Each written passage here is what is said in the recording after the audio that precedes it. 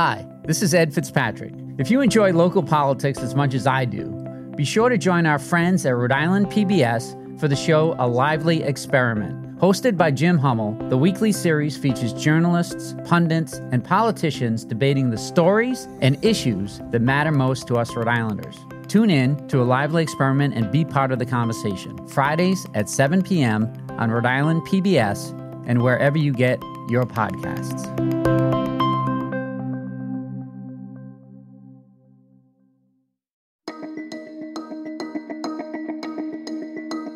From the Boston Globe, this is Rhode Island Report. I'm Ed Fitzpatrick. Welcome back to the podcast where we bring you big conversations from our very small state. According to the American Psychological Association, we're facing a children's mental health crisis. Turning the Corner is helping to address this issue by offering services to kids in DCYF custody, many of whom were removed from their homes for safety or behavioral reasons. The Reverend Laurie Smalls is the executive director of this nonprofit. She's here to talk about her work and the need for more funding to support these efforts. Our conversation after a quick break.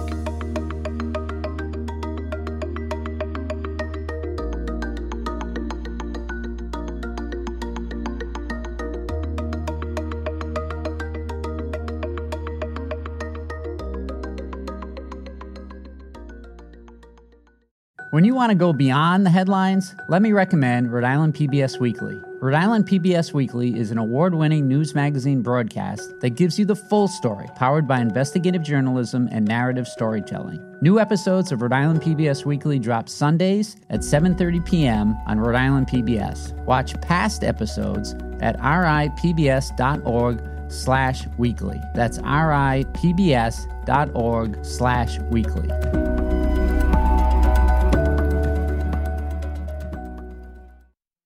Welcome back. I'm here with the Reverend Laurie Smalls, Executive Director of Turning the Corner in Providence and the first female pastor of Union Baptist Church in New Bedford. Thank you for joining us, Reverend. Thank you for having me. So to start with, tell us what Turning the Corner is and does. Turning the Corner Residential Treatment Programs is an program for Jamaat Housing and Community Development Corporation.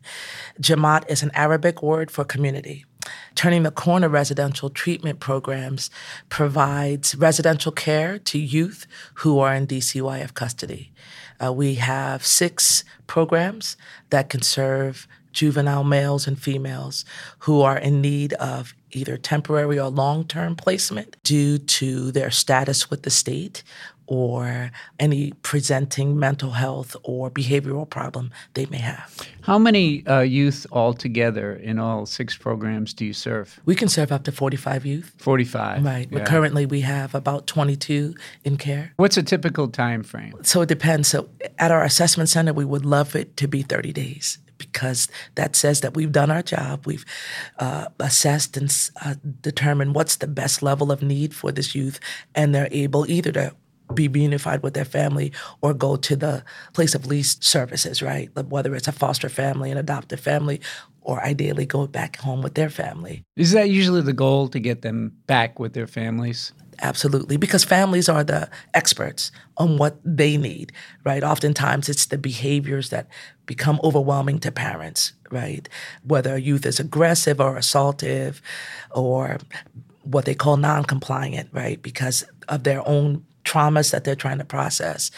But families are the expert. And so ideally for us, we should be able just to provide a moment of respite from the family so that they can get the services they need, and then their families can come back together and work out what looks like their best version of themselves. So 30 days, sometimes it takes a couple of years, right? And if we do our job right, the youth leaves care successfully and leaves actually the custody of DCYF successfully, and the families go on to what they know it to be success. What does a successful case look like? We started our program with the objective of taking the youth who wasn't successful anyplace, not successful in school, not successful in other placements, not successful in homes, right? So for us, success looks like a youth who comes in who has extreme behaviors and becomes involved in their care plan, right? We're able to work with them to find out what their objectives are, what they would like to see themselves in the future. A success for us is someone who completes the program, gets involved with therapy, and then leaves, right? So we've had instances where we've had youth who were bounced around from group homes and foster care placements, but have left us, gone to college, come back and said, I didn't like being here, but I liked what you provided, right? That's gonna feel good. It does. It really does. So I know you recently appeared on Generation Rising on Rhode Island PBS with Kiara Butler, and you led her on a tour of what you call the Hospital Diversion Program for Women. Tell us about that. We recently opened that program, the Hospital Diversion Program for Girls. It's that 90 to 180-day program for juvenile females who have mental health challenges and co-occurring behavior problems. And they need a transition from the hospital to home or to semi-independence. And these are young people who are willing to work on their issues. And our goal is to provide them a safe, nurturing environment where they can successfully figure out how their behaviors will really work for them to be successful in the community. And so we were able to take them through this program that is beautiful, calming, and successful. And I love the moment when you showed Kiara the pink lions that were part of a fireplace mantle in the dining room. Yes. What did you say the lions symbolize for the young women living there? Their strength, right? Because when you see a lion, you always think of strength. Our facilities people intentionally painted them pink so we can let these young women know that you have strength, you have courage, you can overcome anything. And so that becomes a centerpiece when they have their daily house meetings, just to remember you have strength. You may have had setbacks, you may have had difficulties, but you still have this inner strength. You have courage to face you, right? Because we recognize we can't change anybody else, we can change ourselves. So in the past, maybe I haven't been successful.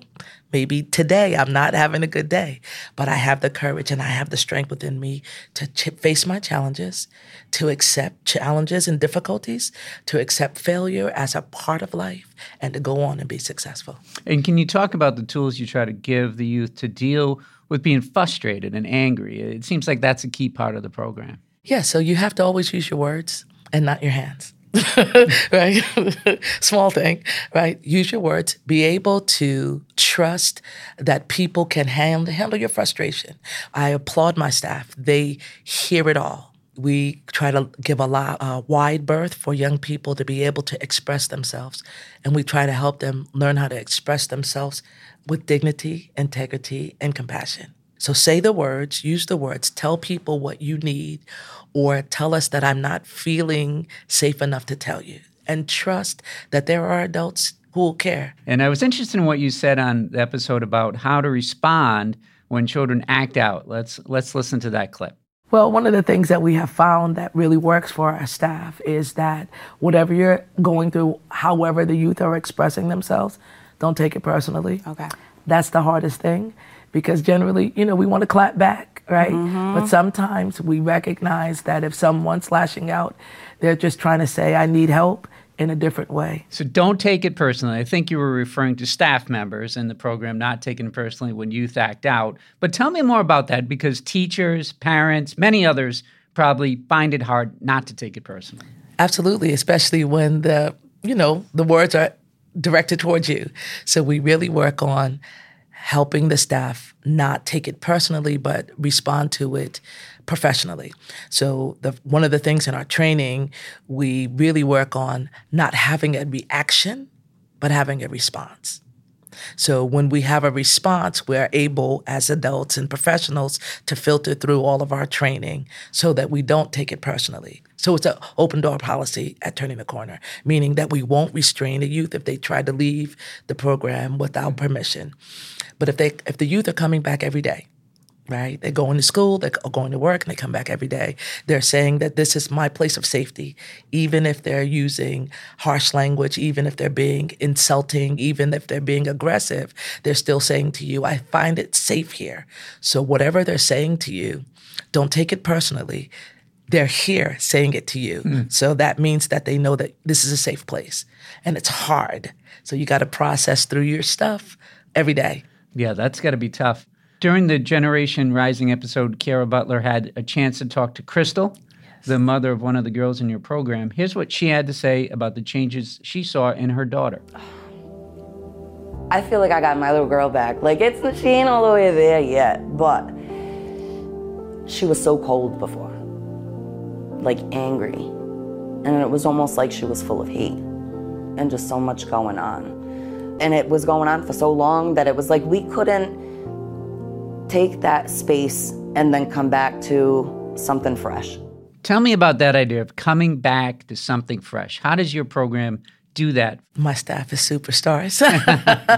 They have created an environment where they really encourage and challenge the youth to be their best version of themselves. And that's hard because oftentimes the young person doesn't know what that is. They know what they want. They don't know how to get there. And so our staff doesn't tell them. They walk with them. We're really working on assisting rather than doing for, right? Because assisting says that this young person is engaging in the process. So how do I assist you to get from here to there? What do you want? And so every day we have this tool we use. It's called a daily observation form. We use it so that our staff can catch the girls doing great things rather than being punitive, saying, hey, I saw that you had a difficulty with your housemate, but you handle it well. So that reinforces positive behavior. And that's really the key, right? If we encourage them when they're doing something wonderful, that positive reinforcement is really showing them what to do instead of what not to do. Yes. Yeah. And encouraging them when they're doing it. Right. Yeah. The American Psychological Association has a trends report titled Kids' Mental Health is in Crisis. Are you seeing that crisis out there? Yes. What's causing it and what can be done about it? I think it's a myriad of issues. For young people now, COVID was really traumatic. Right. Their whole life was turned upside down in an instant and then turned back around in an instant. That swing it's hard for adults, but youth whose brains are still developing, they were immediately cut off from their peers and the people and, traumatized whether they would die from COVID. Their schooling was interrupted, so their regular routine was interrupted. And then in an instant, it was turned back. To expect youth and even adults to respond to that in what would be considered a rational way is irrational. And the other part is there's not a lot of services available. Getting youth into, and even adults into psychiatric services, oftentimes it's a 3 to 6 month waiting period. By then, you're kind of left to yourself. What have been the results of having that long period of being isolated and scared? Oftentimes that shows up as aggression because when I don't know the words to say, I'm too proud to say I'm scared, what I'll do is I'll lash out, right? I'll lash out against other people or I'll turn it inward and harm myself. And so those behaviors we're seeing, the self-harm, the aggression, is a part of saying, I'm scared, I don't know how to say it, I'm frustrated, I feel like my voice is not being heard. Those are the behaviors we're seeing, right? And so if you give them a platform to say, you're safe. You're safe to cry. You're safe to melt down, and we'll make sure no one harms you, is really healing, right? Because oftentimes they just need to be able to process this, right? I don't know what's going to happen in the future. That type of anxiety is real. So we get to say to them, yeah, no one really knows what's going to happen in the future. But what you can do is manage right now. That's really helpful too, right? Because if you're always anxious about tomorrow, you never get to enjoy today. I mean, the pandemic's easing, but are you still seeing signs of that period? Yeah, so we're still getting youth who really found to be placed in the hospital was their safest place. But no youth should grow up in a hospital. A hospital really should be for high crisis resources. But unfortunately, because our sector has been chronically underfunded, there are not what they call available placements. Yeah, talk to me about that. Are there enough facilities, enough beds and programs such as yours in Rhode Island for young people experiencing behavioral issues? Unfortunately not. Yeah. What needs to be done? Money. We need to actually resource the sector to be able to provide care for the youth and have what is considered a continuum of care. So if the sector is properly funded and there's adequate spaces, ideally a youth should be able to come into a higher level of care and progressively move down to a lower level of care, ideally home. And the supports need to be given to families when they are able to say, this is what I need to help raise my child. We're getting there, but we're not there now. So there are still many youth who, unfortunately, because Rhode Island does not have that cohort of service available, that are placed out of state. And so again, if you're placed out of state, you're disconnected from your community, you're disconnected from your family, your friends. And Governor McKee's administration is now working on budget requests for the next year.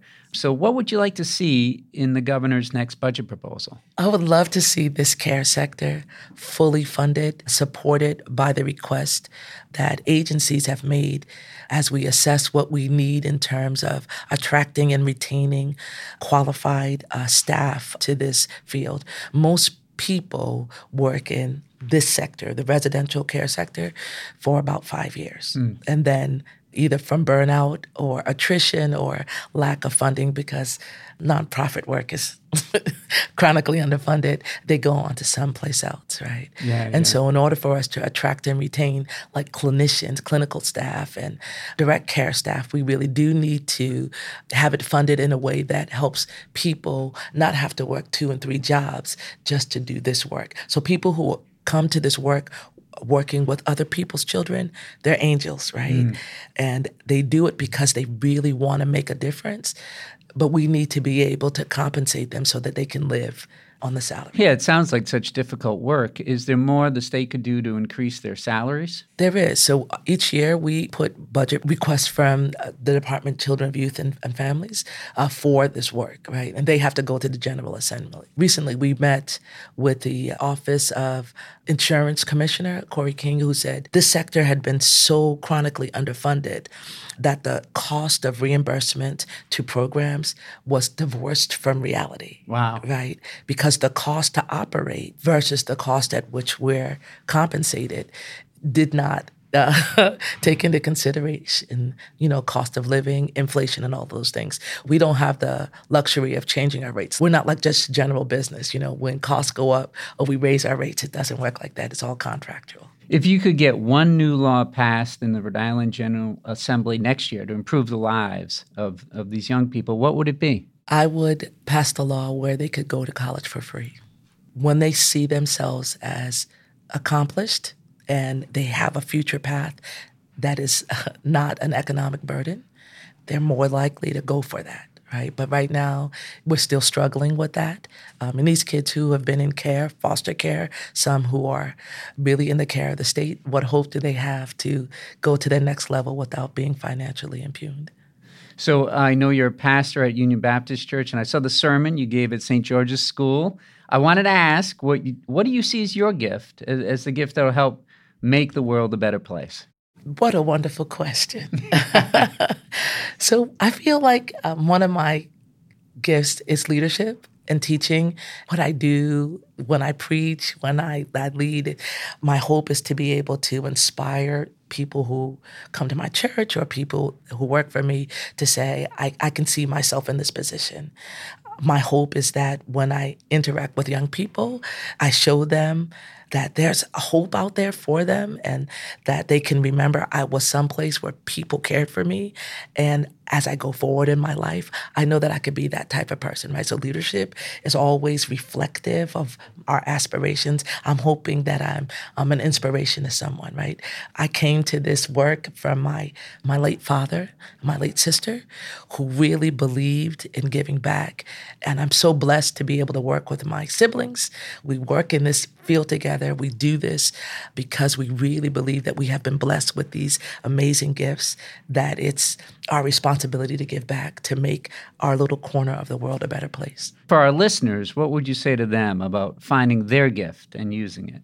I would say that find the thing that you're most passionate about, that you could do every day, whether someone said thank you or not. And if that's the thing that gets you up in the morning, then pursue that with gusto. Work at it so that you are happy with yourself, that every day that you close your eyes, you can say, I gave the best version of myself to the world daily. Reverend Smalls, thank you for joining us today. Thank you for having me.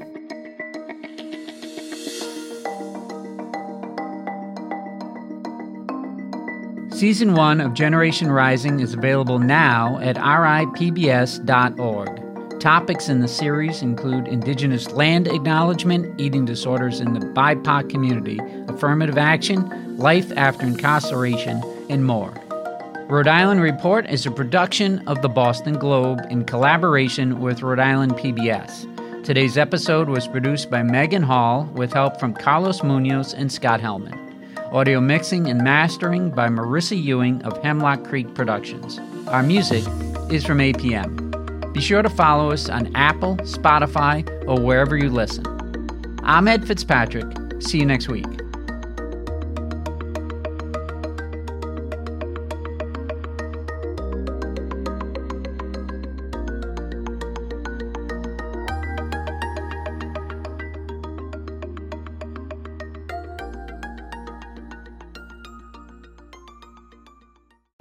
Looking to binge watch all your favorite PBS shows? You need Rhode Island PBS Passport, Masterpiece, Antiques Roadshow, Rhode Island PBS Weekly, and many more. Watch them all, anytime, and from any streaming device. Learn more about this member benefit at ripbs.org/passport. That's ripbs.org/passport.